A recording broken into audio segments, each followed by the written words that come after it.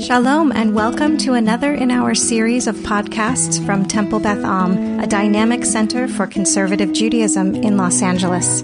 This is a recording of a Shabbat sermon by Rabbi Cantor Hillary Chorny. A few of us were in the room, and those who are joining with us virtually will have a little bit of a discourse on the idea of dreams and the distress that comes with dreams. It feels particularly relevant because last night I had a very vivid dream. I think my mind was working through something, or maybe it knew that I was going to speak about dreams this morning. So I want to share with you a little piece of Torah about the human dealings with the distress of dreams and what the rabbis of the Gemara and later on those who codified and did glosses on the rabbinic legal codes had to say about what communities could do to help give comfort to those who were really distressed by their dreams. So as we know, we'll read shortly in just a little bit that Yaakov awakened from his dream that takes place in a site that he'll come to name Beit El, the house of God, because he realizes upon waking up in this particular place that God was in this place, and he didn't even realize that God was in this place when he fell asleep there. He seems to have awoken from this dream, a dream about which we get to actually learn a little bit. If anybody here has ever tried to keep a dream diary, then you know that it's not particularly easy to even conjure your dream clearly enough to express to yourself, to write it down, right? Even if you were to try to wake yourself up in the middle of the night, and yet we, the audience, thousands and thousands of years later, we get to hear the details of someone else's dream, of Yaakov's dream, right? Olim v'yordim, these magical creatures were going up and down the ladder. I think that that is particularly cool, right? So, there's something about this dream, though, that the rabbis believe was distressing. It was distressing to Yaakov that he awoke and he didn't even know that God was in this place. So part of the waking up was this amazing realization, and part of it was the distress of waking from a dream. All of us have had distressing dreams. That's something that goes back to the human psyche as it's existed. Ever since humans had something called the subconscious, we just didn't call it a subconscious. There's some part of our brain that's processing stuff while we're sleeping. And there's a story in the Gemara that talks about how a few sages sat together, Mamre, that's not a joke, that was actually the name of a sage, and Mar Zutra and a few friends were sitting around and they were discussing, this is in a section in Brachot about dreams, they were discussing with one another what it was, just precisely what it was, one ought to do when they woke from dreams. Now this started because they said, let us each teach the other person something that they've never heard before. Which I think is kind of a funny way to start a rabbinic discussion. You got to, now teach me something, but I got to never have heard it before, okay? It's a challenge.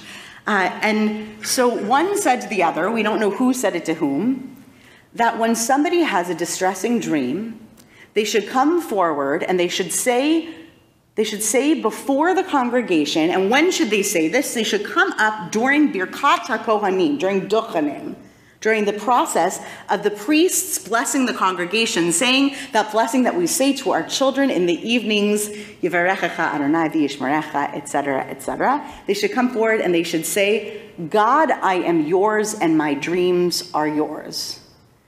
Right? Ani shalcha v'cholomotai shalcha. And may you do with it, the Gemara's text goes on to describe the suggested entire text of what one would go on to say. God, my dreams are yours. I am yours and my dreams are yours. May it be that the dreams that I had this past evening become only for the best.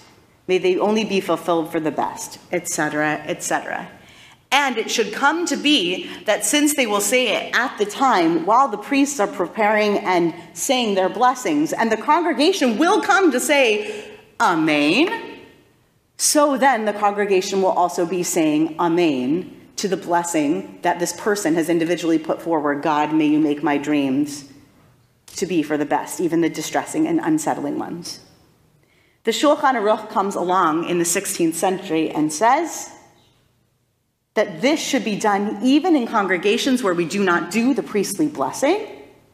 This should be done at the time when the Chazan or the Shaliach Tzibor does, just before Sim Shalom, Elokeinu ve'Elokei Avotenu, etc., etc., Yivarechecha Adonai v'yishmerecha, Ya'er Adonai panav elecha v'yichuneka, etc., etc. And we do that davening, we do that duchening, and someone should come forward and ask for the congregation to also say Amen, to also say Amen to those needs and to the needs for those blessings. So what this comes to teach us, I believe, is that somehow under literally the veil of the priestly blessing, it ought to be the case that whether we're talking about a distressing dream or anything in our life that is hovering, that we bring with us, figuratively speaking, into the synagogue space, that is so distressing that what we need to say is, God, I am yours. These subconscious things that dwell with me are yours. May you make them to be for the best. That we should be able to ask the community around us to utter Amen in such a way that it brings to us a wave of comfort. That we should say that at a time where we accept the Amen of the community as a wave of comfort back to us. Because we should never let go of the fact that while this space is a space of public prayer, it's also a space that's dotted constantly with private prayers that are also taking place. Everyone is carrying with them individual things, many of them things that can't quite be put into words, right? Distressing things that they sort of dreamt and haven't been able to describe yet. And when we say Amen to people's blessings, what we are saying is that we affirm that they wish that all those things, even the things they haven't yet been able to turn into words, they should be for the best. You have been listening to another in our series of podcasts from Temple Beth Am, a dynamic center for conservative Judaism in Los Angeles.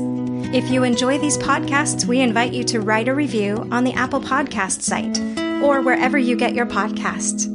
For more information about Temple Beth Am Los Angeles, go to tbala.org.